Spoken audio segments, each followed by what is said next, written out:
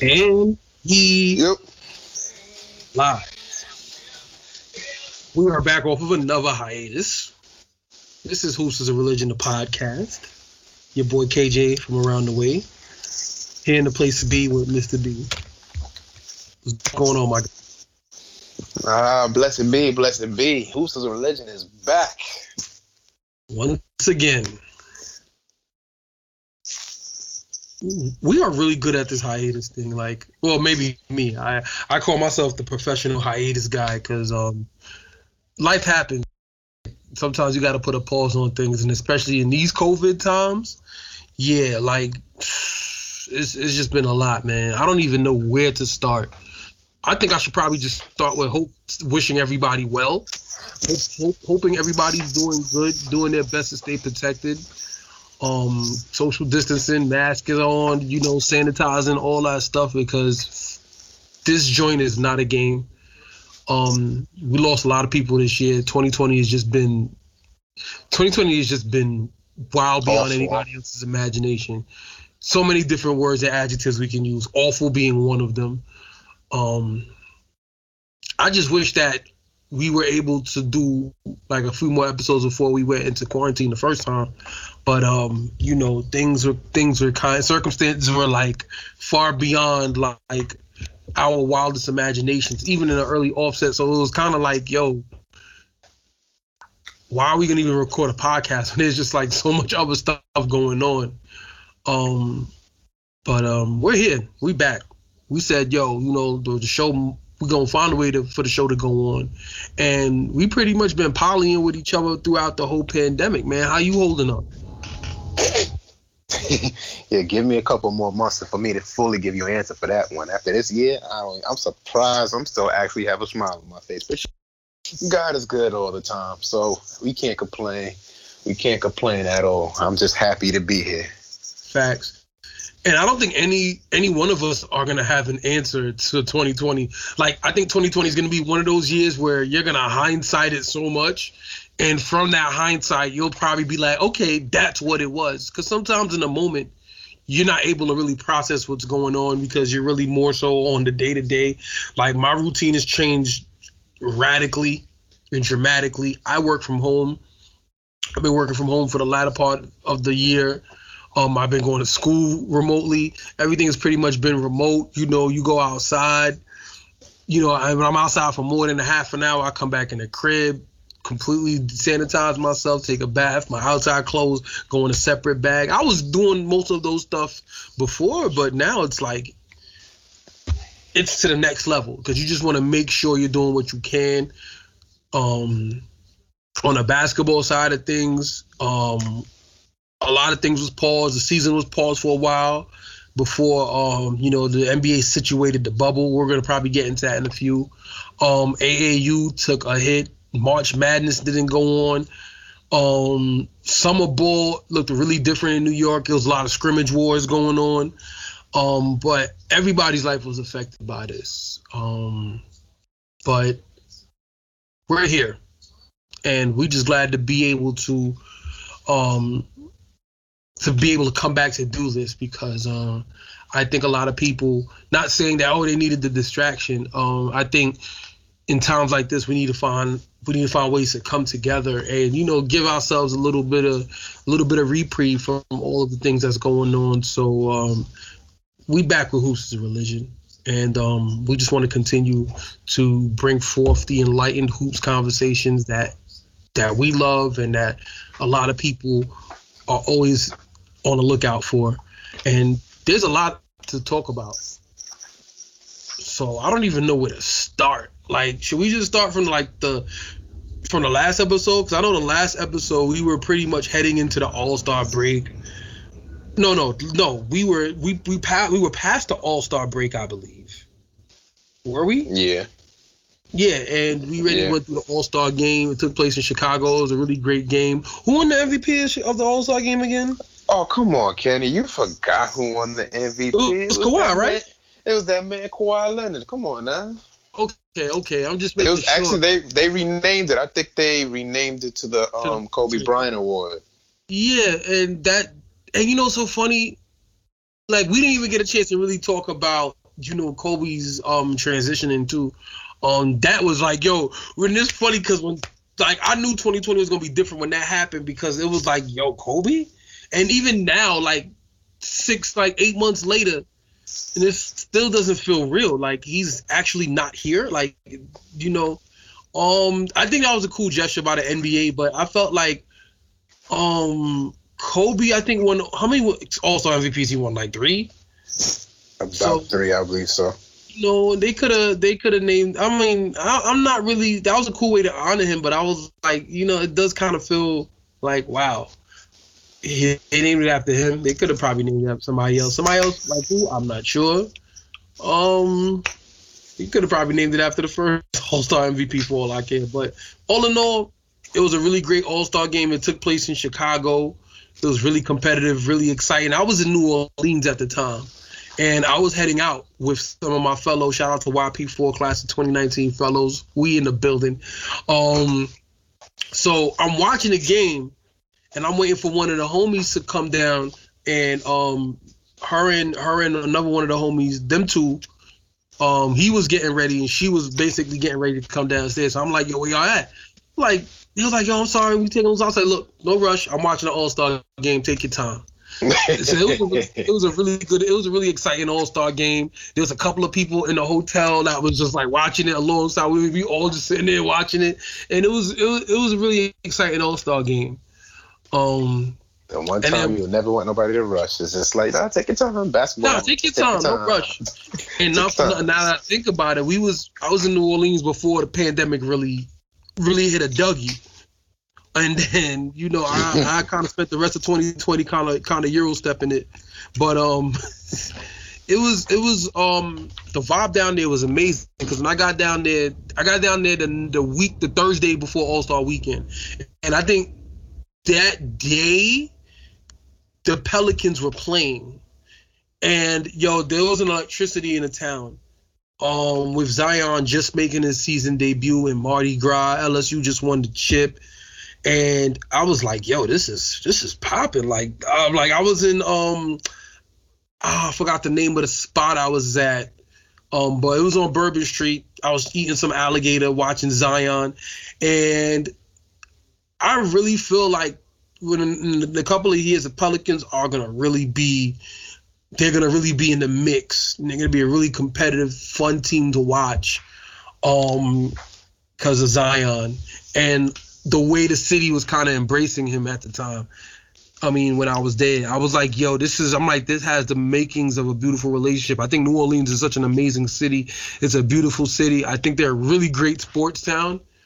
So I feel like if you give New Orleans a really good competitive basketball team to cheer for, like you're going to really see the best of that fan base. So that's one of the things I'm looking forward to as we move along. What about you? Like, what's from the last time we were on air? We didn't even get to the bubble. So you want to kick that off? You want to kick off the bubble? Of course. Like your thoughts on the bubble? Of course. The bubble was very innovative. I mean, I have to give every player who went their credit. I mean, I know during those times it'd be hard to sit there and want to leave your family for months at a time to compete for a championship, but we have to give a shout out to all the players that participated. I mean, I'm not a believer in participation trophies, but however, in this case, they not only did they do it to sit there and compete for a championship, at the same time, basketball is really what they know. Mm-hmm. And, I think at that time, this was more of I want to say like a healing process for the world, especially what went on earlier, losing Kobe, David Stern. So I'm happy that we got the bubble.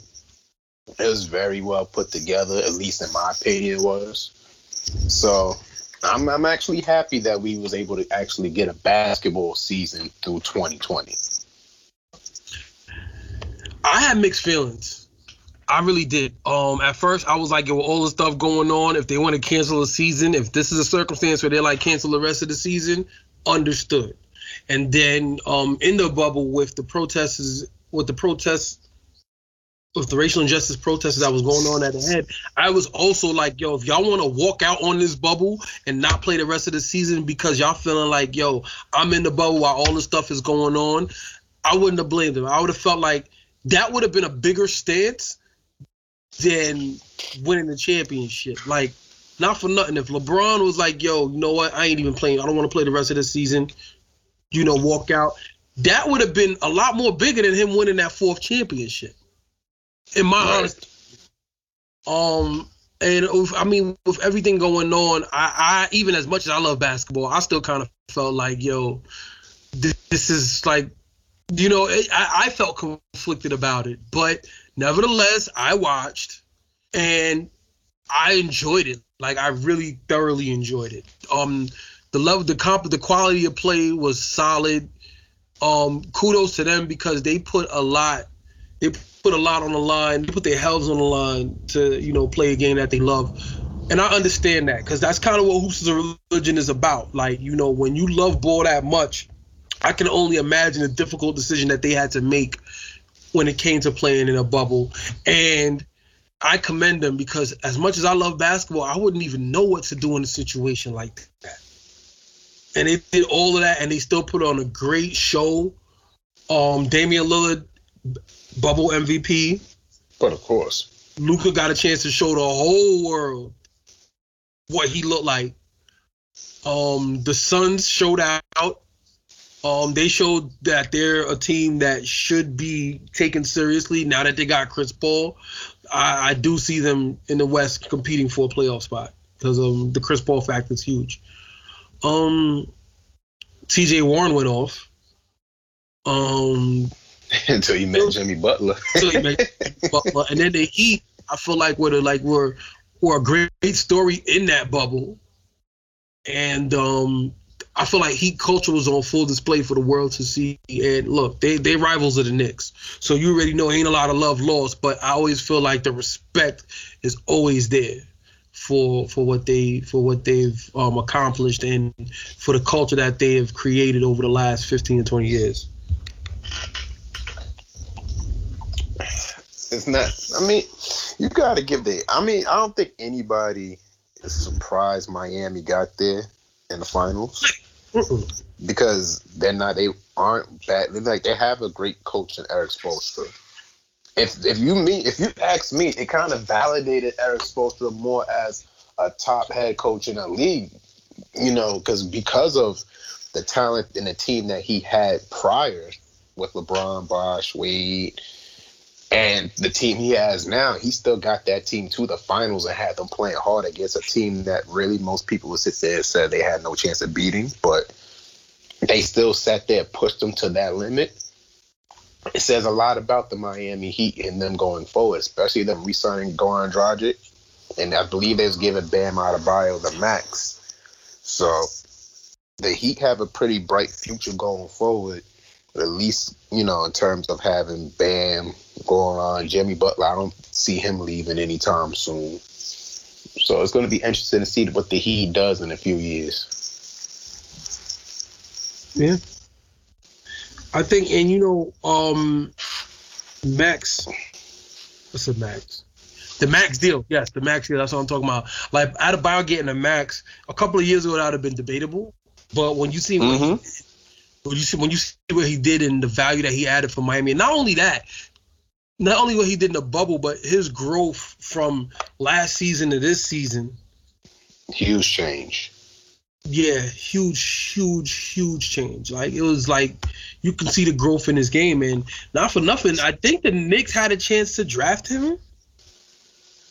I believe the Knicks had a chance to draft him maybe in the first round. Who did they end up taking? Nitty? Yeah. They ended up taking Frank Nitty, right? Mm-hmm. No, we'll probably get into the Knicks on our tri-state report. Because a certain somebody wanted to play the triangle. So, yeah. Oh, yeah. So that was I believe the 17 draft. Mm-hmm. Yeah, that was the 17 draft for Adebayo. Adebayo went in the first round. Yeah, he went 14. So the Knicks could have. The Knicks took. That's the year the Knicks took Nitty 8th. Donovan went 13. Adebayo went 14. Collins went 19. Harry Giles from Sacramento went 20. Jarrett Allen went 22nd.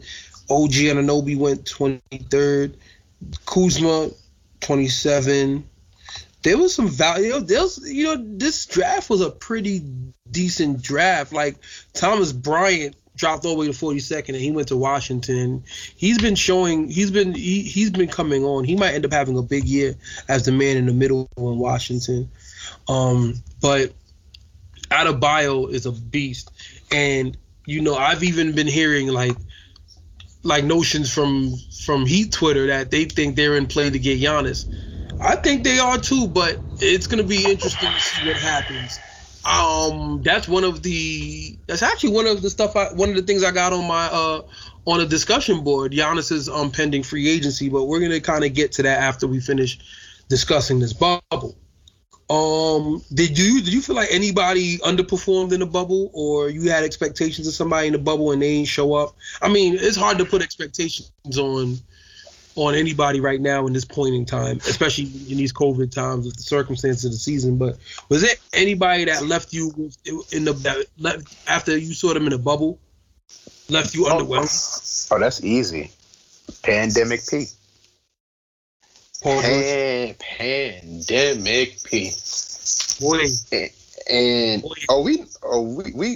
We know where this is about to go, but it's just mind-boggling to me how some players are like, you got regular season players who show out, and then when playoff time comes around, it's just like, okay. Like, it's like a switch. Like, we're on during the regular season. By the time players come, it's like, all right, I'm out of here. But he definitely did, to me, underperform. Not throughout the whole bubble, just during that time of, when they needed him the most. See, when you're sitting there, when you're going to make the playoffs, you can sit there and be like, okay, I can sit there. I always say you want to take a game off, or, you could go through your struggles, but you have time to, figure things out, right? Yeah. And when you're needed the most, when you're the second number 2 guy on that team, especially when you came back from injury during the season hot, you would think like, all right, a team that we should beat, we have no problems. But then you just disappear, you underperform, you struggle. I mean, everybody's going to have their struggles playing sports. I'm not going to knock them for that. However, when the time is right and you know that you have a lot on the line and that pressure comes, you have to show up. I don't even think they would have beaten the Dallas Mavericks, honestly, if Kristaps didn't get injured, because they were struggling with them. Yeah. Like, they had their hands full with Dallas. Like, not for nothing. I already knew they were struggling with the Mavericks. I knew Dallas was going to be a tough matchup for the Clippers because of Luka. Like you're not going to put – Paul George is a great defender. Paul and Kawhi are great defenders. So are you going to, one of them, in my opinion, if I got 2 great defenders like that, it's like, yo, you got to alternate, one or another. But Luka still managed to go off against 2 of the best defenders in the league.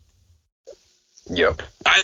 Playing him one-on-one or either being one pass away via help. So he either had one of them on help side or guard him directly, and he still managed to do what he did. So when I saw that, I'm like, yo, if Luka's not your typical 20-year-old. And I think we had this conversation during the bubble.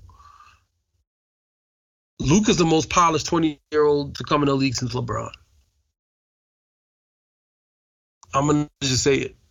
And honestly, he's more polished than LeBron, fundamentally speaking. Mm-hmm. He came in the NBA league ready. Most of the I don't want to call them foreigners, but most of these players that come out of overseas, they normally come in literally NBA ready. Yep, absolutely, I agree. And I think it's mostly based on how they're coached. It's mostly based on how they're coached overseas. I talk about this all the time. We talk about this all the time. The development of overseas players. Like, you're a big guy in America, you're getting put in the paint. Like, yo, you're the biggest guy. They're gonna put you back towards the basket, tell you how to catch and post up, right? You're a big guy in overseas, and you look at a guy like a Lauri Markkanen, you're doing dribbling drills, Larry Markkinen could put the ball on the floor. Yeah. The international players do a better job 1 through 5 putting the ball on the floor than American players 1 through 5. I think American players are just now starting to catch up, but honestly, the main reason why I feel like American players are now starting to catch up primarily because the coaching is slowly starting to progress towards the modern ball when international wise it's still kind of like the default. You can still see like a 6'11" guy handle the ball and shoot that rock. Dirk Nowitzki. Now you got guys that are like 6'11", can shoot the three, can guard pick and roll, that are coming in and it's a regular thing. Like the big man, their roles is already expanded. Where Luka comes in on that is Luka's been playing professionally since he's been 15 years old. And the man probably can't jump over 2 pieces of paper, but he is fundamentally sound. He has great footwork. He plays a great ground game. He doesn't really turn the ball over a lot, and he's literally a walking triple-double as well as a walking bucket. So I already knew with that, when he hit that shot, that in overtime, I'm like, yo, the world, I'm glad the world knows. And then a couple of cats was on Twitter, and somebody did a mixtape of all of the comments, commentators and pundits saying that Luka is gonna, they was like, Luka ain't gonna be good. He ain't gonna be that good, or he's overhyped, or he's overrated. He proved them wrong. I'm like, yo, y'all not watching Draft Express? Or y'all not listening to Fran Fraschilla? Like, I saw that for myself. And even my thing is, wait, hold on. Y'all didn't see the FIBA games in 2018? And at that time, Luka was, I think, 17 years old. Luka was 17 years old at that time. 17 years old. He was either 17 or 16. Now just think about that for a moment. He was 16, I believe. Think about that for a moment. Literally at that point, you're still a teenager, and you're playing on a worldwide stage like that, like such as FIBA, against grown men who's been doing this just as long, and not longer than he has. Mm-hmm. And he's keeping up with them like he's been doing it just as long. Not only is he keeping up with them, he's making an impact. And he's making an impact. So just imagine that now. He's like, 21, 22, I believe? Mm-hmm. Literally, you could still technically say still a baby. And he's already one of the more prominent players in the league to watch, but someone that you now have to game plan for because he could sit there and score, or he could sit there and get his teammates involved. And then you give him, mind you, his teammate is a 7-foot unicorn who can put the ball on the floor also and score, whether close or he can sit there and spread the floor. That's a matchup nightmare on pick and rolls. That is a pick your poison type of matchup.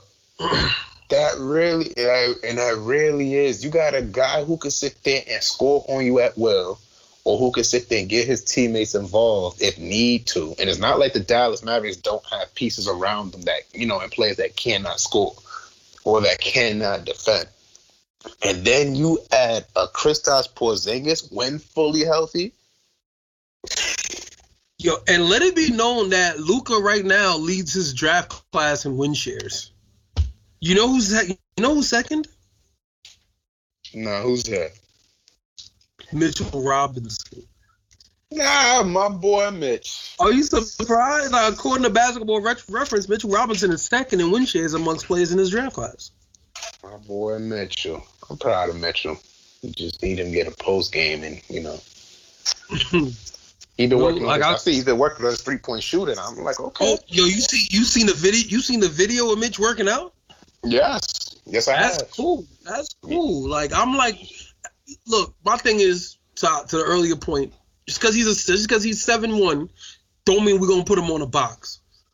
Let him develop his game the natural way, and then however the best way the team that he's playing on can use him in personnel, that's how I want to see him used. You know, and back to Dallas though, right? No, let's just really move through the West, right? Where do you see Dallas heading into the upcoming season? I see Dallas. I definitely see Dallas as finishing. Actually, I do see Dallas as one of those Final Four teams, depending on where they finish up, and depending on Kristaps Porzingis and his health, because I know he's not going to start the season next year. So it all depends how well Kristaps can stay healthy. If Kristaps can remain healthy, and I mean like durable throughout the remainder of the season, the Mavericks could potentially, and I mean potentially, in my opinion, make it to the Western Conference Finals. Okay. I'm looking at the West right now, right? So I can see them making the playoffs, right? As of right now, in the Western Conference, I got the Lakers. Of course. That's expected. They won the offseason. They added Marc Gasol, Dennis Schroeder. Who else? I'm missing somebody else. I'm missing somebody else. Who else did they add? Montrezl Harrell. Oh, Montrez. So that's the defending sixth man of the year, former defending player, a contender for the sixth man of the year in Dennis Schroeder, former defensive player of the year in Marc Gasol. He's starting. Clearly, I cannot see him coming off the bench for the Lakers. That's going to make them that much more tough. I feel like Marc Gasol coming to the Lakers that puts them at, look, the West is LA's until further notice. Because I feel like that solidified them. They're better than the Clippers. I don't even want to hear the debate because the Clippers just lost one of their best players to the Lakers. So once again, the Lakers are, when you thought that they were behind, like when you thought that the Clippers were gaining ground, then boom, here they come. Outside of the Lakers being number one, it's just gonna be, it gives me a 80s energy. The Lakers and then everybody else. It's hard for me to put the Clippers number two because of what happened to them. Because of what happened to them in the conference semis. Right? Mm-hmm. So I'm kind of torn between Denver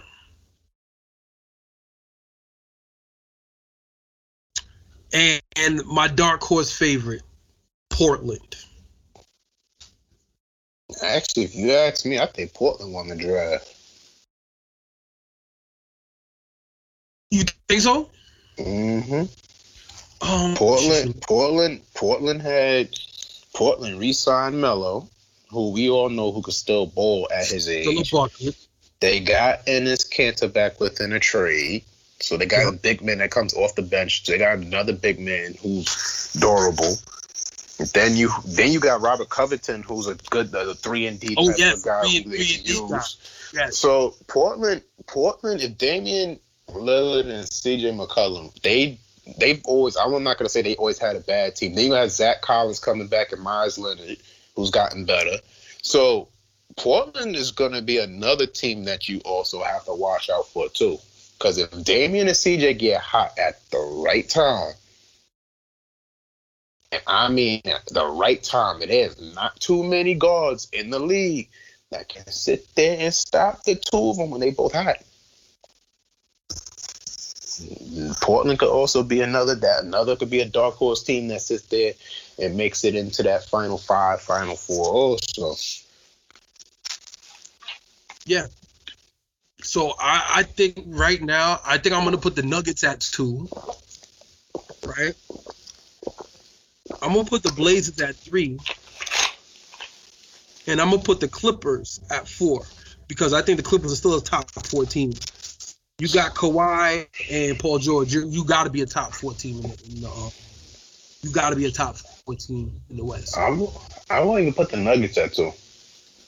Nah, you know why? Even though they lost Jeremy Grant, I mean, Jamal Murray is too good. No, he's too good. He's too clutch. It's not because of that. It's not because of their talent, and it has nothing to do with their talent, because I know how good they are. They've shown it. To me, when you're a team that got down... See, here's a red flag for me, right? As good as Denver is, and as good as Denver and how hard Denver plays, you gotta also remember they was down, 3 games twice. Twice. Now, again, the Jazz ain't no pushover team. The Clippers ain't a pushover team. However, you coming back 3-1, that's phenomenal. Not taking nothing away from them. But at the same time, you also got to ask yourself, a team that good really should not have been down in that position in the first place. Oh, absolutely. Absolutely. And see, that's my only thing, because twice this happened. Not like it happened with the Jazz, and okay, you came back with the Jazz. That could have went either way with them.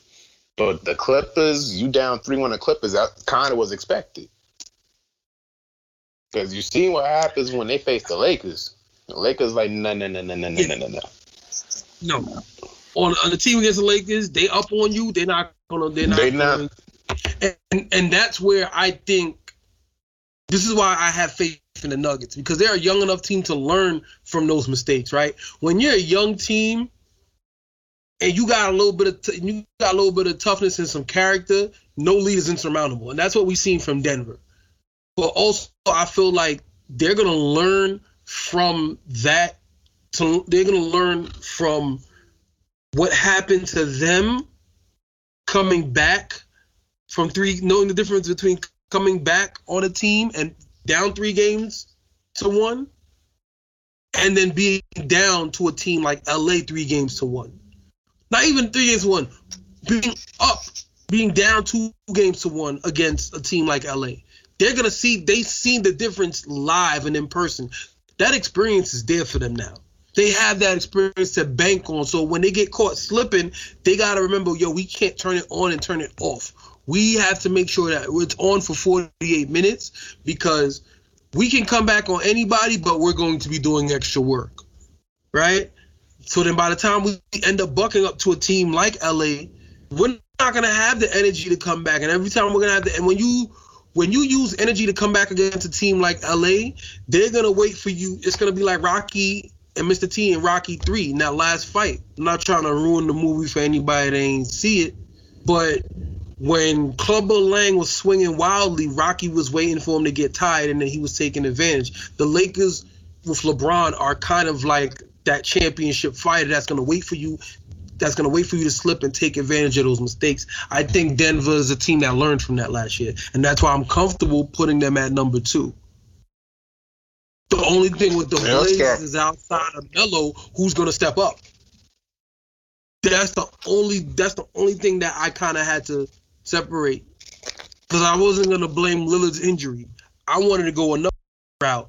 I said outside of Melo being that third piece, who else is going to step up and be able to make shots for Portland? That's going to determine the difference between them being a top 3 seed and them fighting for an 8th spot. Well, Portland's always going to be in the mix. I don't know. Well, we know they may not. I mean, it's possible because they've been a top. There's years where Portland was number 2, number 3 seed. And Portland always had good teams around them. So I don't think it really matters which seed they end up in, because they match well with just about everybody they play against. But yeah, you're right though. Who would step up for them after that?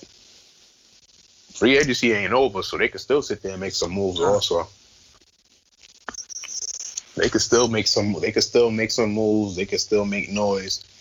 Like I said, long as we already know Portland. It depends on how. Excuse me.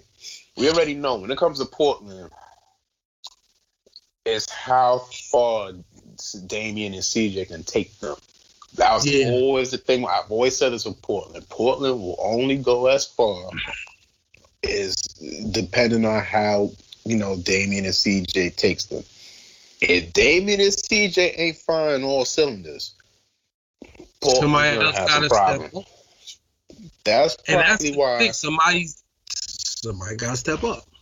And that's probably a great reason, for them re-signing Melo, because Melo is that guy where you need a basket. He can get you a basket. Mm-hmm. If and even Nurk being back, if Nurk stay healthy and Nurk could be that Nurkic before he got hurt. Yes, that's what solid. Like, I'd be like, yo, with Nurk, give me 7. Yeah, if Nurk could give them like 17 and 10, 17 and 8. Look, I'm old school. If you're a big man and you gonna call yourself a legit big man, a legit starting big man, you need to be getting at least 8 to 10 rebounds. I would rather you get a 17 and 10. But that's really the main question with Portland is who else is gonna step up outside the backcourt. Actually, I'm lying. Because there was some who stepped up for Portland in the bubble. Was it Simon? Gary Trent. No, Gary Trent Jr. did. Yes. And I think, like, if he grows to be an X factor for Portland, that helps them out a lot. That helps them out a lot. Because you also have, like I said, I got, like, right now, my power, like, I'm working on my preseason power rankings. I'll probably be releasing it. I might just do a IG live, with my preseason power rankings. I'm starting to broadcast. I'm starting to broadcast some Hoops is a Religion stuff on IG live. So if you're not following us on IG, follow us. Hoops is a Religion. I'm gonna be doing preseason rankings. We might do a couple of lives in regards to the preseason rankings, but this is kind of something I've always been doing as long as I've been following the league. I'm kind of working on it right now. Right now we're talking about the West. So like I said, right now the top 3 for me is the Lakers, the Nuggets, and the Blazers. I got the Clippers at the 4th. I have the Warriors at 5. Even without Klay Thompson, I feel like they have what Greg Popovich like to call corporate knowledge. And with a healthy Stephen Curry, excuse me, with Kelly Oubre, I think Kelly Oubre is a major pickup for them. Even with Klay Thompson being injured and be out for another year, prayers out to Klay Thompson. I'm wishing him a speedy recovery. I miss him. Can't wait to see him play ball again. I think Wiggins might have an opportunity to get some extra touches this year. I love the Wiseman pick. And they also added a little bit more. They have a little bit more depth on their bench than they didn't have in the last couple of years or so. So I think Kelly Oubre. Yes, and I think that's gonna help them. I think that's gonna help them a lot down the stretch, because the main thing is hopefully they can. I really need to see Wiggins step up. I think Wiggins can really can step in and be a guy that can get them about some 20, 24 points, take a little bit of pressure off of Steph Curry so he doesn't have to overextend himself, because history shows when Steph overextends himself, he's more than likely to get injured. And right now, I have the Mav and the Jazz at like 6 and 7. Now, here's the thing. Everything below the Lakers is up for grabs. So I wouldn't be surprised if the Jazz made a play to be top 3 in the conference, because they still got Donovan Mitchell. And they have a really good team. They're a team that can really pour it on, and they can also get stops on the defensive end. So right now, that's what my 1 through 7 in the West is looking like. The 8th spot, now that's a lot, because I think 8 The A seed is gonna break down to like 4 or 5 teams. San Antonio is in there. I think Memphis is also gonna be in that mix. I also think Phoenix is gonna be in that mix. Who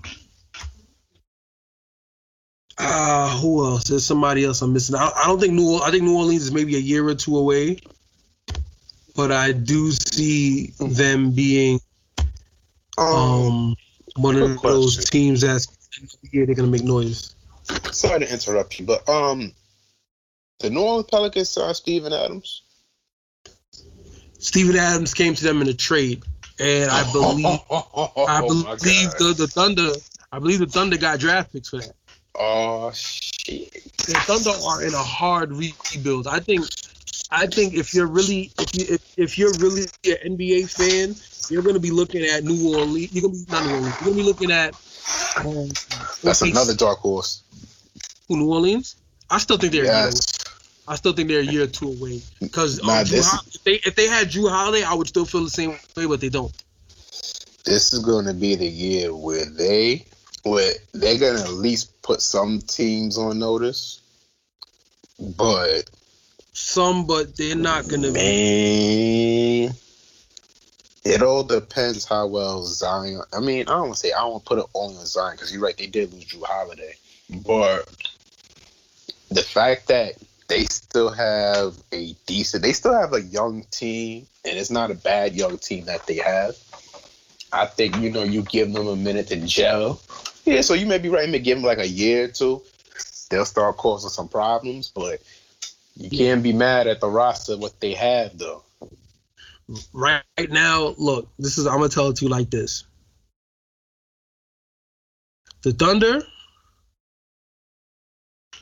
the Pelicans, the Kings, and the Timberwolves those are gonna be the bottom 4 teams in the Western Conference.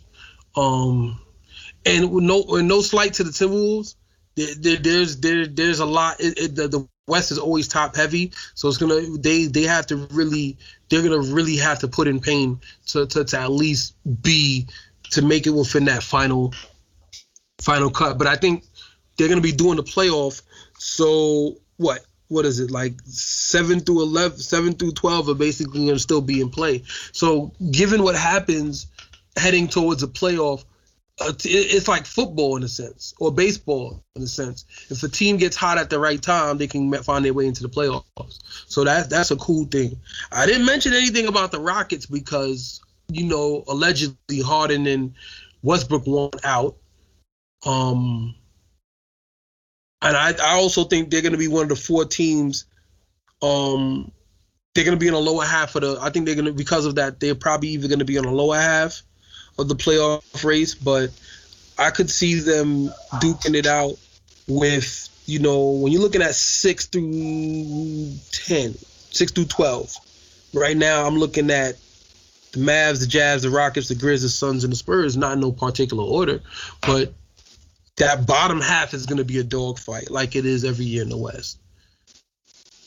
So that's kind of where I'm at. But as we get closer to the season, I'm going to finalize these rankings based off of the draft picks and the free agency moves and last year and just the projected outlook. And then we'll have a final say. I'll have a final say before the start of the season. But yeah. This is Hoops is a Religion, and we'll be back. When we come back, we're going to come back with the East, and then we're going to come back with the Tri-State report, and then we're going to just try to wrap up everything we can, because we look like we're leaning towards an hour, but so far so good. It just feels good to be recording again. So we'll be back. And we are back. Hoops is a Religion, the podcast. KJ in the place to be. With Mr. B in the place to be. Blessed be, blessed be. Blessed be, blessed be. So I like that. Blessed be. I'm going to put that on the shirt. Blessed be. Blessed I like that. Yep. Here we go. So we just finished talking about I'm not saying we finished talking about the bubble, but we kind of segued that into the ranking. I guess you could say the unofficial Hoops is a Religion preseason power rankings. with the West. I want to run through the East real quick before we move on. Who's your team in the East? What's your forecast looking like right now? Oh boy, see, the East is always one of those. Every year, the East is always one of those, toss-ups of wondering who's going to be where. But actually, the last couple of years, it actually wasn't as clear-cut as it used to be. So this may actually be a little interesting to find out which teams will be coming out of it. But if I'm going to have to choose, my top four is going to be Brooklyn. Depending if Kyrie can stay healthy, but I'm going to go with Brooklyn. Milwaukee if Giannis stays. Boston and Philadelphia. Okay. Now, the East was a little bit more challenging for me. Because I know Milwaukee had the best record. Toronto was the defending champions the year before, and they had the second best record. And they didn't really, outside of Ibaka, they did lose Ibaka and Gasol. So it's kind of hard for me to give them that, put them in that top four. But I know they'll still be in the mix. Actually, you know what? I'll take that back. Let me take Milwaukee out, and I'll put that Miami in there. Mm-hmm. Yeah, I can't count them out after the year they had. Well, right now I got my tradition is like, the conference champion is gonna always be at the top of the ranking. Because I feel like the conference is gonna end up going through, like, you want to be the champion, you gotta beat the champion. You kind of got that going. And ladies and gentlemen, please don't mind the dog in the background. We recording from home, so please bear with us. He's hyped to see that we're recording also. So, please bear with us. Shout out to the official dog of Hoops is a Religion. I got the Bucks and the Heat, like I said. I got them two in the top. I got them two top of the East right now. We can interchange it however you want to, but it's them two up top. I got the Celtics at 3. The only reason why I have the Nets at 4 is because for me it's a wait and see thing. I do think a healthy Kyrie and a healthy KD gives them enough of a chance to get into that top 4. And then I have the Raptors at 5. I'll probably put Philly at 6. I will probably put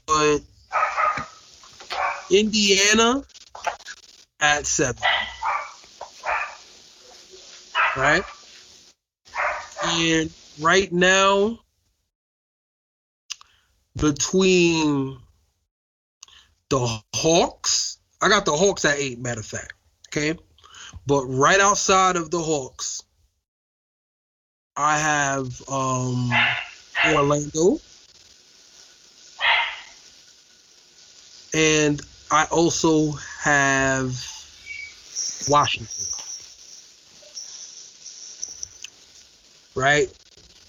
As those two teams on the outside looking in. Everything else below 10. Bulls, Knicks, Pistons, Cavs. Charlotte, yeah, they're dub. But so far I like the way that the East is looking. Everything above 10, I think, should be very competitive. I got Orlando and, like I said, Orlando and Washington are going to be on the outside looking in. I think it's just going to be based on how they start the season. I heard Oladipo is restricted. I know that the Hornets got Gordon Hayward, but I'm not sure how that's going to work out for them. But I feel like when you're looking at the East, I like the fact that the East is very top-heavy quality-wise. Like, 6 of the teams, if they legitimately have great seasons, can represent the East. And I think that's a good thing for the East. Because they've been hampered with injuries, more or less, from the best players. on the best team. The top players on the best teams in the East usually been dealing with injury issues. That's why you haven't really seen that kind of quality that you see in the Western Conference. But I like what Miami did because they got Precious Achiuwa too from Memphis. That gives them another kind of. They got another Bam. It's basically like in the way you kind of have like two Bam Adebayos. That can protect the paint. Young guy. He's gonna be he's gonna be part of the culture. They're gonna teach him the Heat way, and he's gonna be a problem. Tyler Herro's gonna take another step up. Kendrick Nunn. Like the Heat are a tough team. And when I say tough, I mean tough all across the board. All respect to the division rival right here. They're my team. They're gonna be hungry too. When they got to the finals, so they're gonna be hungry. They almost got the 6 games. Wait, they got the 6 games, didn't they? They did get to 6 games, yeah. They got the 6 games. They won 2. Yeah, they got the 6 games. They got the 6 games, and you trying to tell me that Miami ain't gonna win? Yo, Pat Riley at the helm. Like, Pat Riley knows what the deal is. He's always gonna find a way to retool and make his guys better. I don't think no other team there's not a lot of teams that do a great job with free agents and with the waiver wire and with undrafted guys like Miami. And I know a lot of for all the Knicks fans that's listening to me and y'all like, oh, y'all probably churning at me giving such high praise to the Heat, but you got to give props when it's due. And also the long-time Knicks fans also might feel a way about it because of Riley. But you know what? The Knicks ain't do right by Riley, so he left. Can I blame him for that? No, I can't. Does it hurt? Absolutely. But you know what? You reap what you sow in the NBA. In the NBA, when you play stupid games, you win stupid prizes. And the Knicks not giving Pat Riley, who at that time was a 5-time champion, 4 times as a coach, 1 time as a player, who led your team to a conference semifinals and took the eventual champions to 7 in his first year. Went 6 with those same champions in the conference finals the next year. Got the Knicks a couple of John Starks misses away from the championship, and then they were a Ewing layup from being in the conference finals for the 3rd straight year. And you don't want to give this guy an extension or give him an opportunity to be president of basketball operations? Okay, we're gonna reap what we sow for that. And look, 25 years later, 25 years later, look where the Knicks are. Could you imagine where the Knicks could have been? Yeah. I do not feel no type of way. As a Knicks fan, it sucks, but I'm like, yo, look, it's management. I know who to blame. But I don't want to harp too much on that because the Tri-State report is coming up right after this.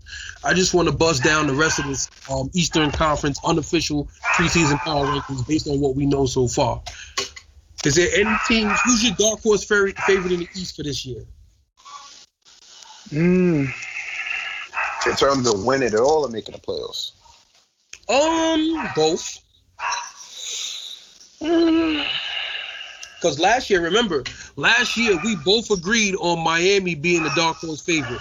Let the record show that Hoops Religion called for Miami to be the dark horse favorite heading into last season. So hey, when you right, you right. If that don't give us any type of credibility, then I don't even know what to tell you. Because we not pundits. We don't got no inside information, none of that. We off the eye test stats and watching the games and being fans of the game. And off of all of that, we gave Miami the dark horse vote in the East. So let the record show. Who you got? If I have to sit this, I think is going to sneak in the playoffs. I don't know how well they would do. I would have to give it Atlanta. I would say Atlanta. Okay. Because they made some moves in free agency too, and it's not like they were bad ones either. So picking up Gallinari and Rondo wasn't bad. I know they got some other pieces, but I know they're not coming to me right now. But I can see Atlanta sneaking in that 8th spot if they oust Orlando for it, because Orlando made it to the 8th seed twice, and they took both number 1 seeds. Like last year, it was Toronto. This year it was Milwaukee, and they won both games. I think they won both game ones against them actually. So Orlando's another dark horse team that I could see sneaking back into the playoffs also, if not Atlanta. Charlotte could be another one too, depending on how that works out though. Yeah, I feel like right now, Atlanta, they're my favorites to get the 8th seed. I think it'll be a toss-up between they're my favorites Atlanta, Orlando, and Charlotte. That's why I think it'll be between Atlanta, Orlando, and Charlotte. No Washington? Nah. Bradley Beal doesn't need to be in Washington no more. And John Wall, like, I can't blame Wall's injury, but Wall about to be in his 11th season, and he said himself, like, people been talking about. They was like, yo, they was like, John Wall, and I've seen the video. I'm like, he looks healthy. John Wall said this is the healthiest he has ever felt as a pro. He's basically in his prime. Bradley Beal, who's now like just a walking bucket. He's one of the best bucket getters in the league at his position. I feel like they're gonna be able to. They're gonna be on a hunt. I don't want to count them two out with the pieces around them. I don't either. It's just like I said, for them two, it's the matter, can they stay healthy? That's my whole thing with Washington. Washington didn't have a bad team around them either. But with Bradley Beal sometimes coming in and out of injuries, then John Wall, he was hurt. So if John Wall comes back motivated, and he comes back as a John Wall we all know he can be, then yeah, Washington definitely has a shot. Especially in the East, he definitely has a shot to make it. Yeah, and I'll be real with you. Outside of Rui Hachimura and David Bertans, they don't really have, and Thomas Bryant. It's like, where's the rest of their depth going to come from? So I can understand that. So I'll put it to you like this, right?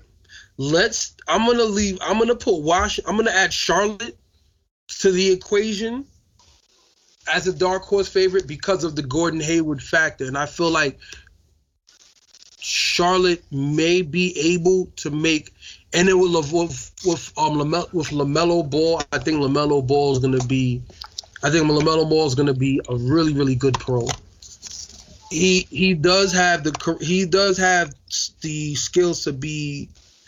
Is he going to be an all-star? I can't call it now. Does he have the chance to be an all-star? I will say yes. In the future, he probably does. It'll be interesting to see that game against him. I hope they put that on TV. The Lakers, not the Lakers, the Pelicans and the Hornets. I hope they put that on TV.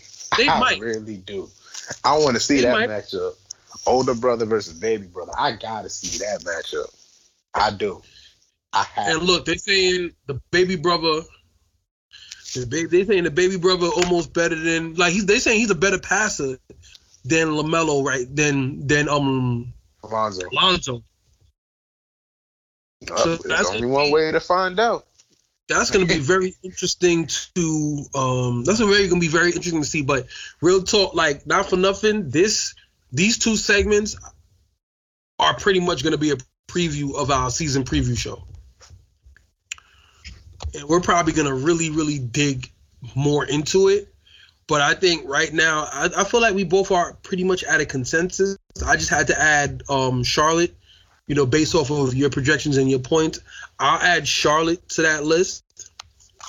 And I think Orlando, Charlotte, and Washington are going to be the three teams fighting for that last spot, along with the Hawks. Anybody else below that is going to be a surprise. You know what? I'm going to be bold when I say this. I'm going to put the Knicks in that mix, too. Huh? Yeah. I'm going to put them in that mix also. Because you're going to put the Knicks in the mix? Mm-hmm. All right, bet. You know what's crazy? This is the perfect time. I think this is the perfect segue for us to go into the Tri-State Hoops Report. So let's kick it off with that. Why do you feel the Knicks are going to be in that group fighting for the 8th spot? The floor is yours. Because I do believe, I do believe it's Tom Thibodeau for one, and I'm interested to see how well he develops them, especially seeing not RJ, Mitchell Robinson getting better. I do like the draft pick with Obi Toppin. I believe he's going to be interesting to watch also. So they have, I believe, that core, that young group, and it's not like they haven't been around each other for a while. Some of them have been around each other long enough now. So I do believe with Tom Thibodeau at the helm, as long as James Dolan stays out of basketball operations, I do believe that the Knicks could sit there, and if they play hard enough, because us as New Yorkers, we don't win or lose, we can deal with. But if you just sitting there just get rolled over, that's when we have the problem. So if these young guys could play hard, because you look at teams before that was in the same development process, if they play hard, we'll be okay. And I think at that point, the Knicks could sneak in. They could sneak in. It's a possibility.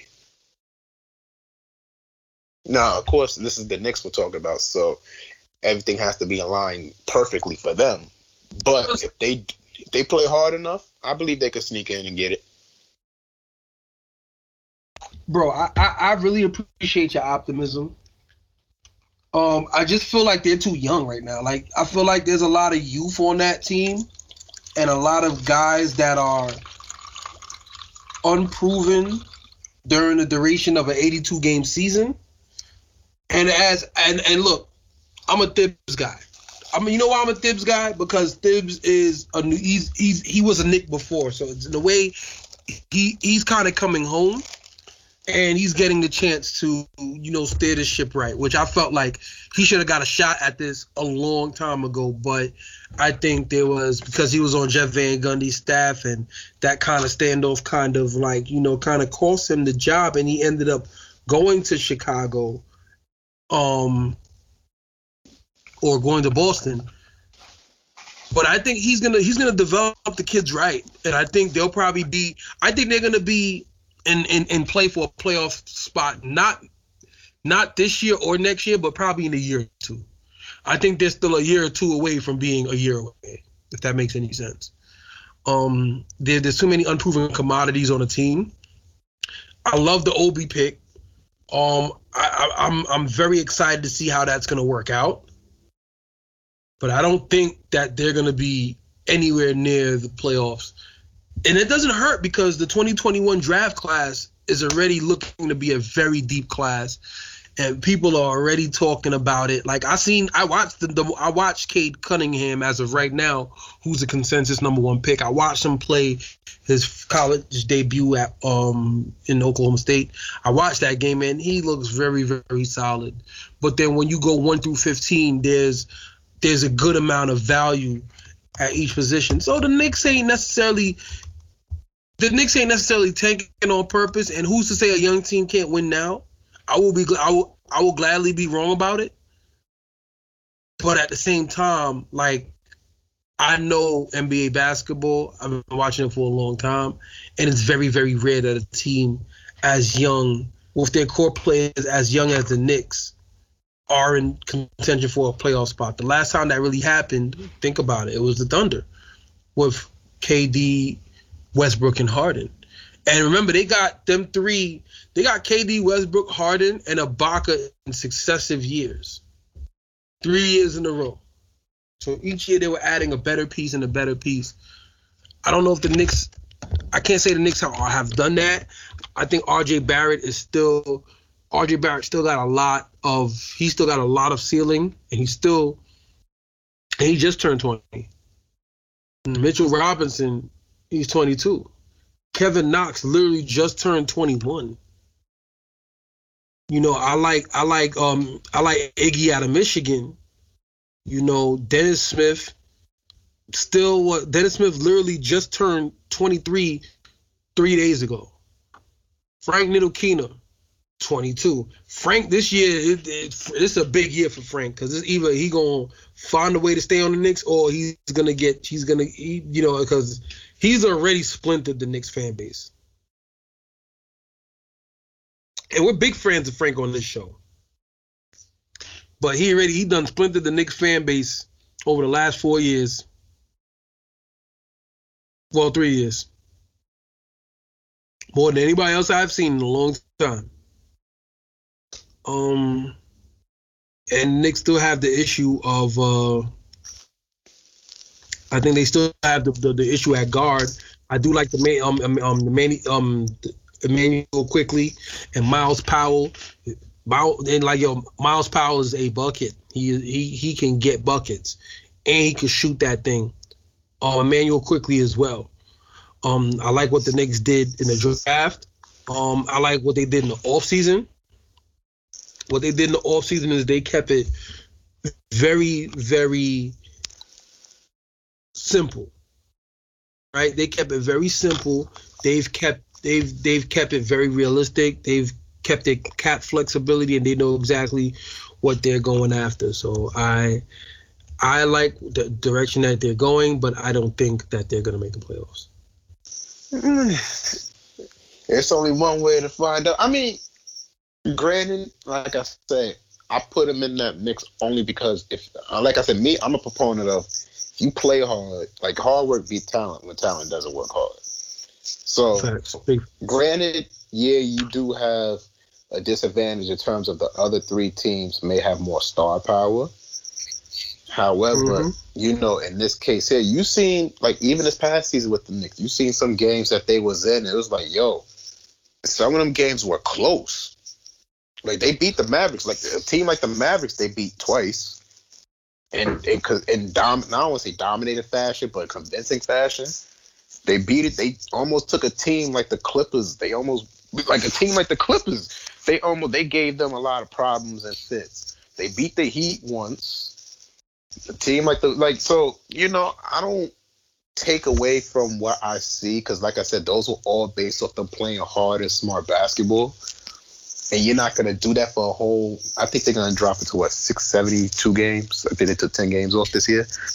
But you're not going to do that for a full 82. But if you do it for a majority of the season, you always have a shot. That's why I can't never really rule it out. I'm interested to see what they do. I'm going to give it 15 games. I'm going to give it 15 games with the Knicks. If I see within that 15 that they're playing hard, I'm going to give them that shot to sit there and sneak into that 8th spot. Okay. I'm going to do it. I'm going to work on they're going to be based off the eye test instead of speculating what they have. Okay. There is a chance because if they do play well those first 15, there is a chance. There is a chance. They start off 5-10, 10-5. They got a chance. Okay, that's plausible. And I, as somebody that's a Knicks fan, I don't want to count the Knicks out, but I like the direction that they're going. My main thing is just, I don't want y'all to don't piss away a rebuild to win now.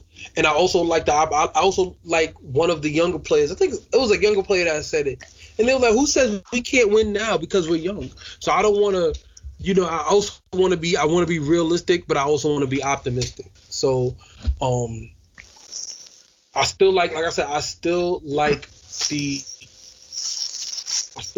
team that the Knicks are putting together. Well, by no means, I don't think nobody expects them to win now. I think that's just a little. No, I just want them to be. I want them to build. I want them to get wins. Definitely, it's not about tanking. I want them to get wins. I want them to be competitive. But let's let it be gradual. Like, my thing is, all right, we're playing a 72 game season, so I'm hoping. Can I hope for at least? What was their record last year? 21-45. Give me 20. Give me 20. if we won 21 games, give me a 5-game improvement. Give me 26. That's the over-under. Give me 30. You gonna say 26? Right. You might as well give me 30. You know what? Let's meet in the middle. 28. All right, fair enough. Our over-under for the Knicks should be 28. Right? My over-under for the Nets is going to be 45. Because I know we're playing a 72-game season. So I at least want to... matter of fact, I'll say it like this. I want the Nets to be 15 games over 500. 10 to 15 games. That's my... that's what I'm going with in regards to the Nets over-under. In a tri-state report, when we're talking about the Nets, I got the Nets keeping it real simple. Top 3 team in the East. So they're going to be a top 4 team in the East. I don't want them to give away the whole shop for Harden. I honestly don't like. I wasn't really a big fan of those rumors because I didn't feel like he was gonna fit. I didn't feel like Harden was a good basketball fit. But giving star players a benefit of the doubt, star players, if they try hard enough, they'll find a way to play with each other. Nah, they better not sell the whole house for James Harden. They better not. Yeah, they better not. They better not. I'm like, yo, please don't. Please do not. Because that would hurt. I would be so pissed. I would be so pissed if they did that. Because honestly, after where the Nets came from, giving up all those assets in order to get an aging KG and an aging Paul Pierce. Not saying Harden is aging, and Harden's technically still in his prime. I still think he got two to 3 prime years left. But that puts the Nets in win now mode. I know KD and Kyrie are guaranteed for 4 years, but you don't get no other cap space, and then you got to fill out the rest of the roster with whatever you need, and then it doesn't really give you that much flexibility. Like I wanted to see a Spencer Dinwiddie be a super 6-man for this team. I like the pieces that they have now. The pieces that they have now, it's like I would rather them move forward with that because Caris LeVert can be a great third option. Like if Caris LeVert's your third option at this point in his career, you got a really good team. If Caris LeVert is your third option, you got a really, really good team. And then you got Dinwiddie coming off the bench, Joe Harris spreading the floor, Jarrett Allen protecting the paint. Like you got to give that chance. You got to give that team a chance to grow together. And then you tweak. You don't sell no whole house for no James Harden. Because you give away half those players you mentioned, that's going to be within the trade package for him. Yeah, like all of them, it was like, and they threw in some draft picks. It was a Godfather offer. Mm-hmm. And, to Rockets' credit, they didn't necessarily bulk. And they said that the talks have been kind of dwindling down.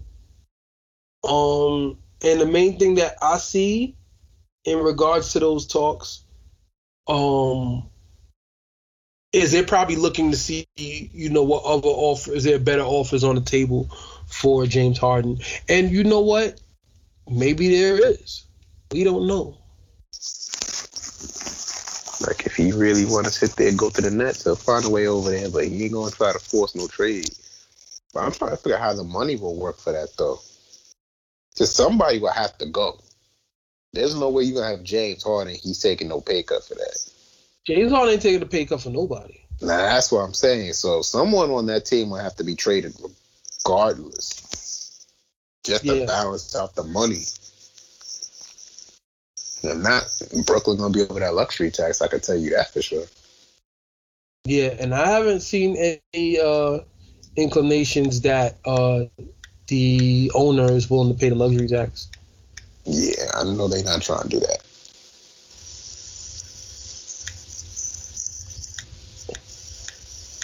And I think even if they do pay and that's the thing too, like, we're not paying a luxury tax on no semifinals trip either. In the East is not weak, but it's not strong, but it's not as weak as it was in prior years.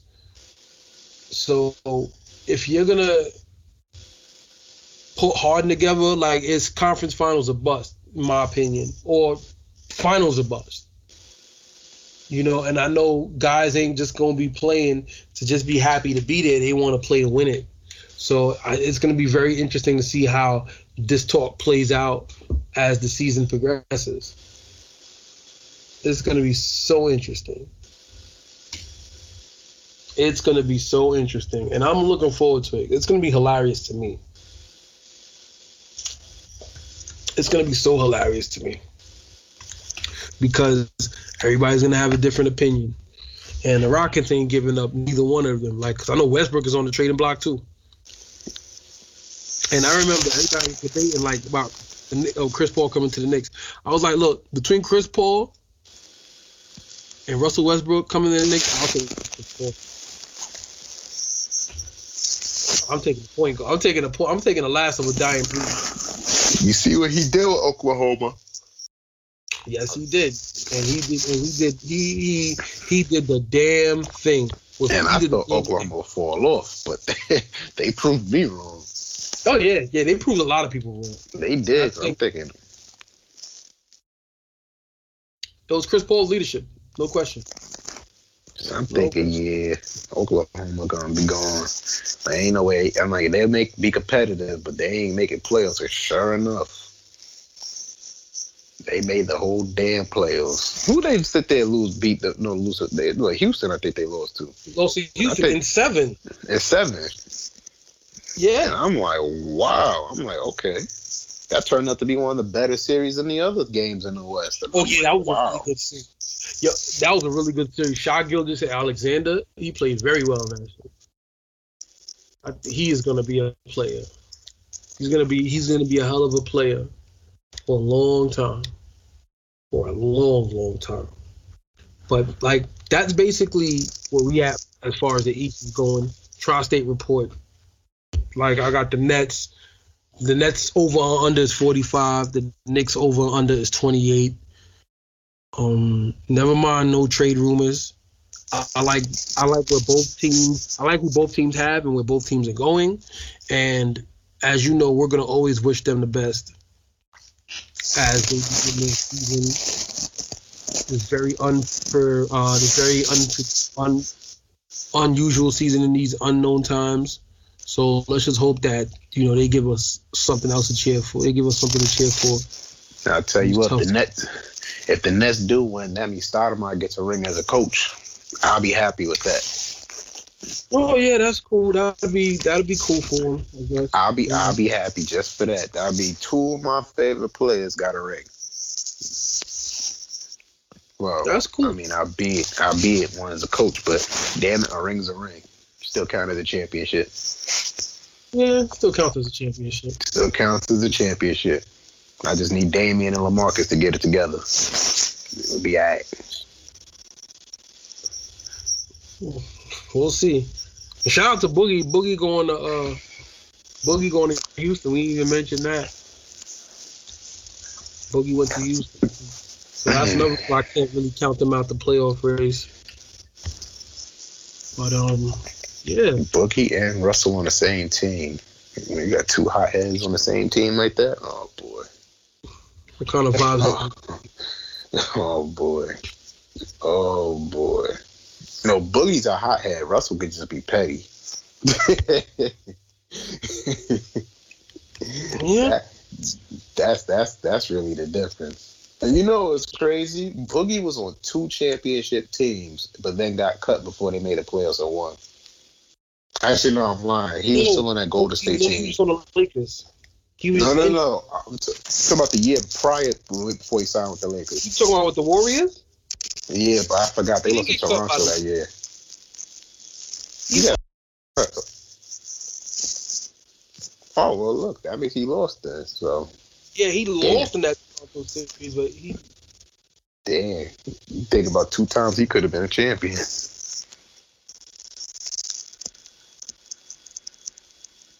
Yeah, he played in that series.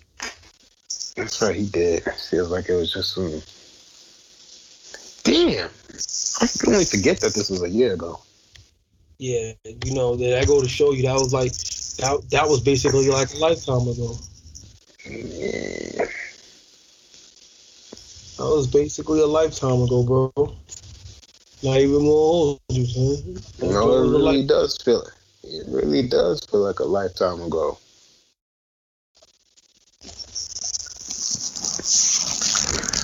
Well, yeah. And I can't be any more excited for the season to start. So college started 2 days ago, as of this recording. College started on Thanksgiving this year. So I got a chance to watch a couple of joints. I watched St. John's get their first win. I watched Cade Cunningham on Oklahoma State. The game that was on while we were recording was like Liberty and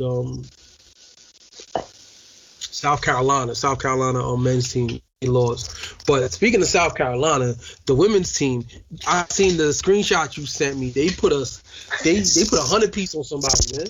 I think there was a University of Charleston, I believe.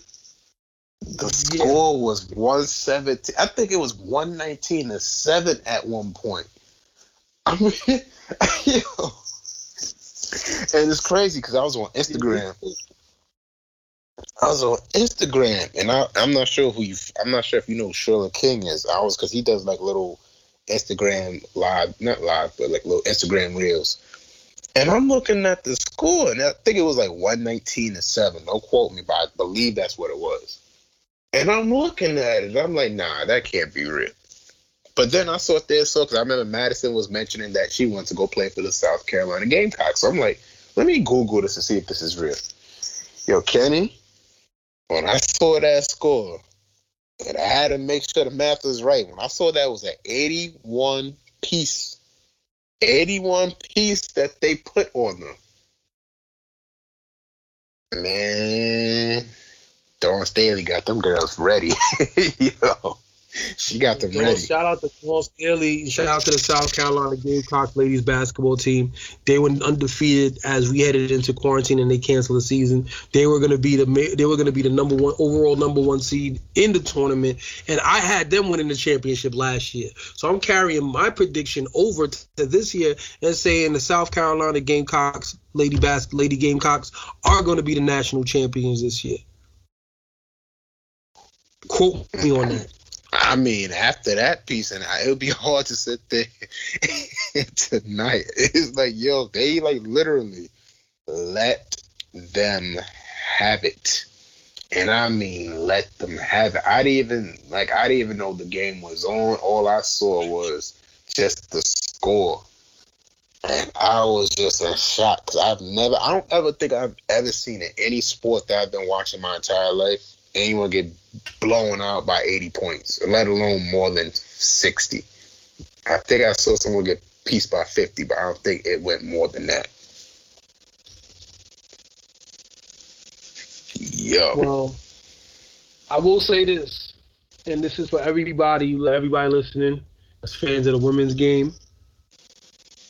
The gap between Connecticut and the rest of women's college basketball is getting smaller. So you would be apropos to pay attention to who's playing and pay attention to some of these names because some of these sisters will be playing in the WNBA. Unique Thompson's one of them. Yes, Unique Thompson. She's a lady baller, and she can breaking play. Records. No, she's been breaking records. She definitely can play. Love me some Unique Thompson, boy. Tell you. It's funny. Like I like a lot of the lady ball players. Candace Parker is still one of my favorites, bar none. I just try to pay attention to everybody because I feel like there's just so many different ball players, especially like coming up in the women's game that to not watch the games to not watch them play and develop and grow. Like you doing like a lot of people low key doing a huge disservice to themselves. And you can really put the top 20, 25 teams in their hat and then compare them to UConn, like they did, like the gap compared to other years is a lot more closer. So if you are a player, if you are a hoop head and you love the game, yo, please do me a favor and tune in on some women's college basketball and some WNBA over the next couple of years. Even the wobble, yo, whew, the wobble was popping. Storm won another chip. Sue Bird reaffirming her GOAT status. Man, I wanted Vegas to win. Because even though I'm not mad, because it's kind of hard to bet against the Seattle Storm. The Seattle Storm. It really, really is hard to bet against them, especially with Breanna Stewart coming back from that injury.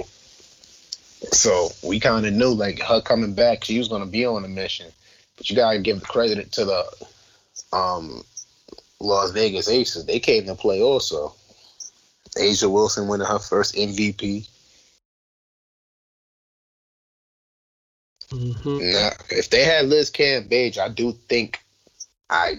do believe that might have given Vegas that extra firepower that they needed, because Liz Cambage can ball herself. And I mean ball. I'm not sure if you've seen the video. Granted, the person she was going up against really was at a disadvantage from the get-go, but she was lighting him up. And I mean, like, literally, footwork, everything, drive to the basket. Oh, yes, I've seen that. Yeah, you know what I'm talking about. She was lighting him up. When I sit there and say that these women that play basketball, you cannot, and I mean you cannot sit there and doubt them. You really can't. They already playing with a chip on their shoulder. They ain't got nothing to lose. You cannot doubt these young women that's playing the sport, because some of them are playing better than the men. Some of them go up against the men and they bust their ass every single time. Like just a month ago when we went to the... Now go ahead.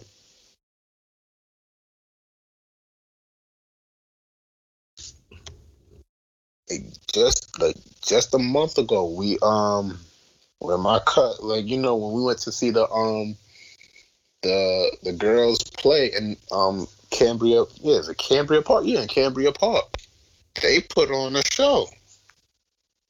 And they was going at it. They was going hard. Who sponsored that showcase again? NYPD. Yes, shout out to Officer Barksdale, Coach Chuck, James Johnson, and them. Yo, they put on a great event for the ladies, and they also did the Rumble in the Parks on September 12th. That was a great event. Shout out to them for putting that joint together. There was a lot of hitters out there, and even in the context of just the young ballers, New York. Yo, shout out to Hoodie Season, my man Sheen. His daughter Ari. Shout out to her. She got three D1 offers already. With Seton Hall, I believe Ohio State and Michigan. No, Seton Hall, Ohio State, and Syracuse. So she's out here balling like the lady ballers, like South Shore girls team, right? They won a chip, and they won the chip the same year the boys won the chip. So like we got ball in New York is looking really, really good. And not for nothing, a lot of lady ballers are really repping and walking their dogs out here for real. So we'd be remiss if we didn't even mention that. You gotta put respect on some of these young women playing basketball, man. They already, like I said, they already got that chip on their shoulder in terms of them being women, and since sports was only male dominated usually, And them being told, you can't play because you're a girl. I'm like, all right. Yeah, like, all right. Look, like, Kenny, you and I know this, especially, considering that one of our fellow coaches is a woman too, and she knows the game better than just about.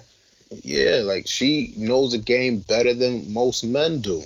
So you can just look at that as an example right then and there. And she knows her sports. She knows it. She could look at what she's standing at and she could dissect every little thing and tell you about it and then have a way to counter it. So, like I said, a lot of these people here that's doubting these women play, I better stop. I better stop. And it's funny too, because my whole thing is if you play ball, you already know what the deal is. So like Coach Melvin, she played ball. Most of us played ball before, so we understand. Like when you play ball, you understand. You know what you're looking at, and you know what to look for. Like not even only playing the game, but studying the game. Like she studies the game. So she knows what to look for. So when I have conversations with her, like I'm always the one that I usually spend a lot of my times asking her questions because I know I trust her eye, and she has oh snap, that wasn't even supposed to happen. But I'm sorry, I was just playing a little bit of 2K. That's one of the things I've been doing during this pandemic, just getting comfortable with the 2K. I was playing the WNBA too with Sabrina Ionescu because she's on the Knicks. They get on the Knicks, on the Liberty. They gave Tina. So just like I feel like the Liberty they're gonna build a good team around her.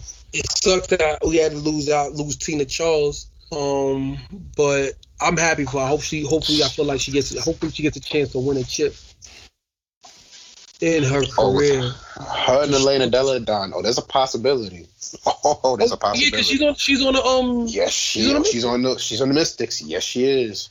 Yeah, it's crazy. I think Delle Donne was supposed to play at UConn with her, if I'm not mistaken. I believe so. Also, if I'm not all the way sure. So that might be wrong. That might not be wrong. I'm not sure. So I don't want to be the guy to be on some like, I'm gonna have to look that up again. But actually, Tina Charles just posted her working out for her working out. So I'm glad to see that, when the WNBA season resumes again, she's gonna sit there and being able to participate, because it was kind of awkward seeing the WNBA as a wobble, as they called it, and certain players just wasn't there. Yeah, but you know what's funny? The wobble was good though. Like, it was. It definitely was. It definitely was. But it's just like I said, you just know where it's certain people that just wasn't there. It kind of didn't have the same luster as it would. Let's be real. If LeBron, as you said, if LeBron said, "I'm not playing," or Kawhi said, "I'm not playing," it wouldn't have that same star power to really watch. Now, that would mean some other players would have to step up. And in this case, it's kind of sad to see where Sabrina Ionescu, where she got a sprained ankle, and she had a missed majority. She missed basically the entire season. But her two games she had, they were pretty good. She was putting players on notice, hey, look, I'm here. So I'm looking forward to seeing her coming back.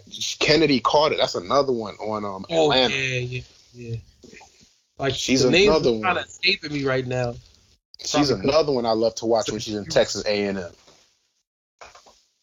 She's another one. So this year's, it was cool to see all the the rookie classes get that chance to shine because some of those players wasn't there. So I'm looking forward to this next upcoming WNBA season when it rolls around. Yeah, it's gonna be fun. Like this season, the next season is gonna be fun. Even AAU next summer is gonna be fun.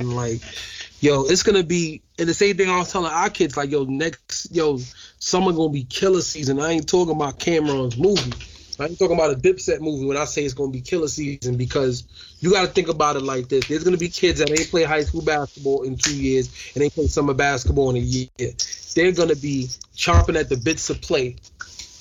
And not for nothing, all the killers is working out. Like if you really out here, you serious about the game, you was getting better during this whole pandemic. You was getting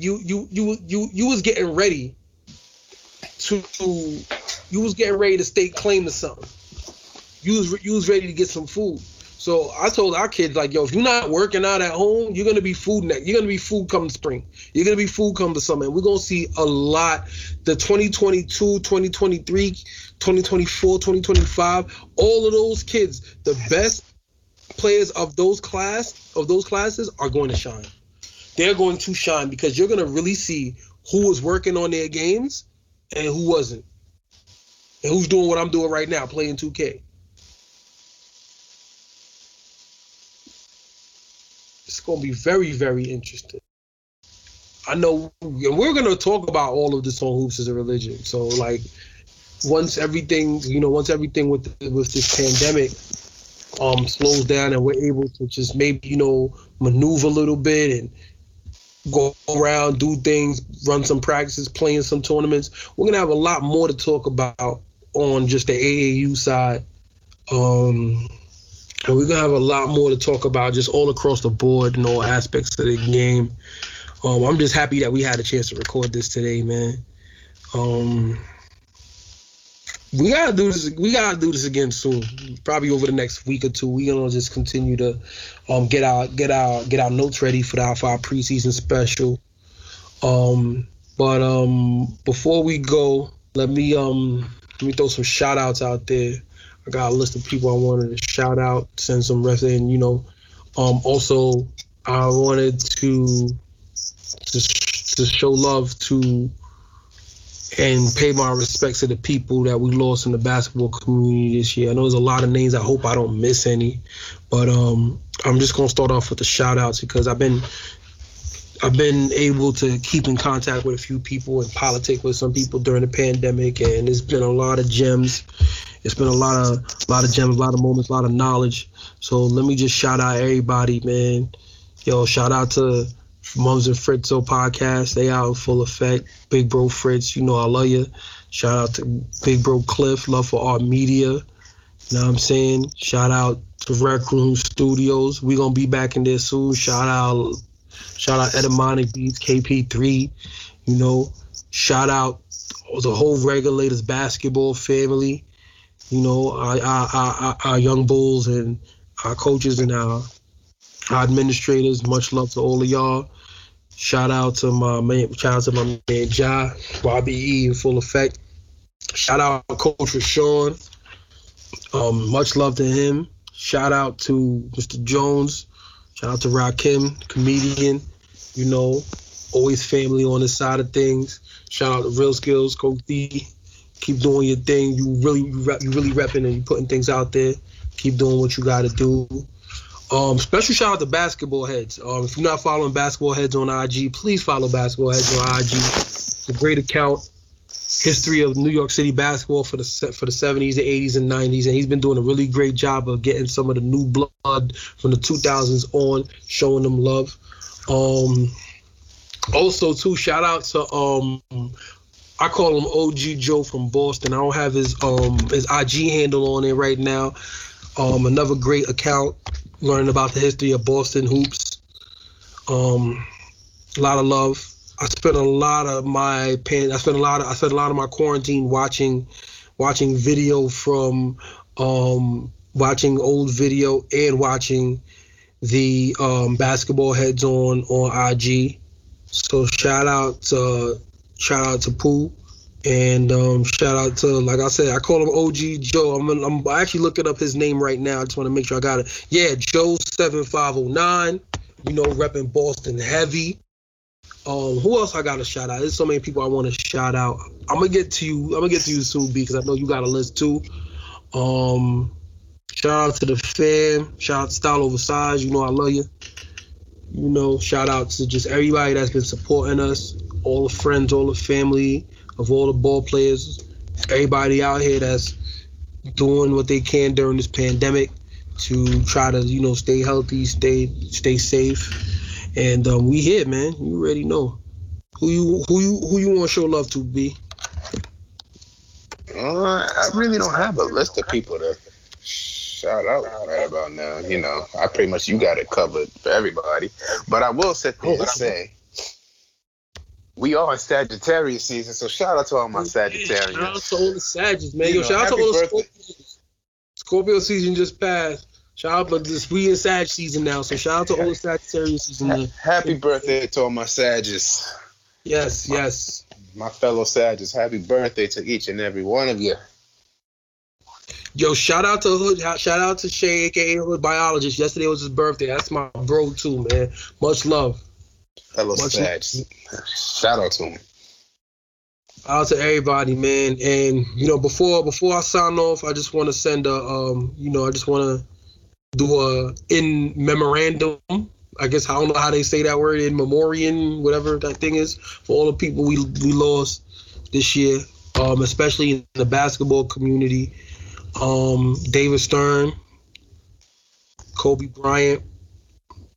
I'm going down the list right now. Literally going down the list right now. A lot of people a lot of people in sports died. So I might be going through some. I might be going through a couple of other names too, some other notable names. But who else? Who else did we? Curly Neal, R.I.P. Curly Neal. R.I.P. John Thompson. That was a major loss, man. John Thompson. I don't know if you know this, Solomon, but there's a couple. I have a couple of games where I always keep a white towel on me, and that's because of John. That's because of John Thompson. Who else? Who else did we lose this year? It's just so many, and it happened. It's 2020 felt like a decade. Jerry Sloan, yes. R.I.P. Jerry Sloan. R.I.P. Tommy Heinsohn. Eddie Sutton. Wes Unseld. Who else? Somebody else I'm missing too. There's a couple of people. I know the Stanley Robinson. He used to play at UConn. I just found that out today when I started looking up the basketball players who passed away. Lou Henson. He coached at New Mexico State in Illinois, and he took both teams to the Final Four. Who else are we looking? Rest in peace, James Harris, a.k.a. Kamala, who was a professional wrestler. I remember growing up watching him. Come on. Lute Olson, rest in peace. And of course, rest in peace, Chadwick. He played Jackie Robinson. Rest in peace, Uncle Cliff. Cliff Robinson. The OG, he passed away too. Tom Seaver, Mr. Met. I know I already kind of threw in some non-basketball names, but I'm a New Yorker, so how am I not gonna shout out Tom Seaver? Lou Brock for my baseball, for my cats that are baseball. We hoops is a religion, but we celebrate the fans of all sports as well. Gail Sayers passed away too. A lot of people forgot about that too. Bob Gibson, that was recent. Whitey Ford, that was recent. I like baseball. Baseball was one of my loves growing up too. So, y'all might catch me with a couple of baseball references in this on this podcast every once in a while. But there's a lot of other names that we. R.I.P. Dave Edwards. Yes, R.I.P. Dave Edwards, Queens finest in the building. He epitomized Queens basketball from the late 80s, early 90s. Who else am I missing? There's a few other OGs that passed away too. That's not coming to me right now, but if I forgot any names, my apologies in advance. It's just been a tough year for everybody. And that's just with basketball. Those are just a couple of names, but I know we're all 1 degree away and separated from people who have lost a loved one or have succumbed to COVID. So let's mourn the dead by fighting for the living, and let's also mourn the dead by living our best lives while we alive. And that's one of the things we strive to do at Hoops as a Religion. We try to bring light through the game that we love. We want to thank everybody that's been listening to us since day one, and the new listeners, welcome. Hopefully you stick around for a while. It's good to be back, man. It's good to be back. I don't even know what to call this episode. I'll title it before I send it off to Les. Yo, Les, big shout out to you. Big LP. We coming home soon. Don't mind the dog in the background. If you could work your magic, that's cool. But that's fine. We still here. This episode is this episode's almost almost 2 hours. But hey, we got to make us. I guess we trying to make up for lost time and get back on track, right? You feel like we back on track? Oh, but of course. Sometimes you just gotta take a rest stop, but Yeah, that was a 9-month hiatus, and also happy Hoops as a Religion anniversary. This is our 3rd year. It's funny, we 3 years and we did 7 episodes. It's all good though, man. Cause we're gonna be doing this for a long time anyway, man. You know what I'm saying? Before you know it, we're gonna be at episode 100 with whoever's rocking with us, But we here, man. This is Hoops as a Religion. We signing off. Catch us on IG. Hoops as a Religion on IG. You can follow me on IG also, KJ Genius, KAYJAYGENEUS. You can also follow Mr. B on Instagram, SBJ1207. And hit us up, man. We always ready to talk and engage, man. Any last words? Blessed be the rockiest of roads. Always start. Actually, no. What did my boy Samoa Joe once said? The smallest journey is where it has started with the rockiest of roads, but the power game is a full effect. Yeah, that's what we're gonna do with the next episode. I'm gonna explain what the power game is. I think it's okay. I think it's wise to educate the masses of the power game. And we're gonna translate it into hoop speak.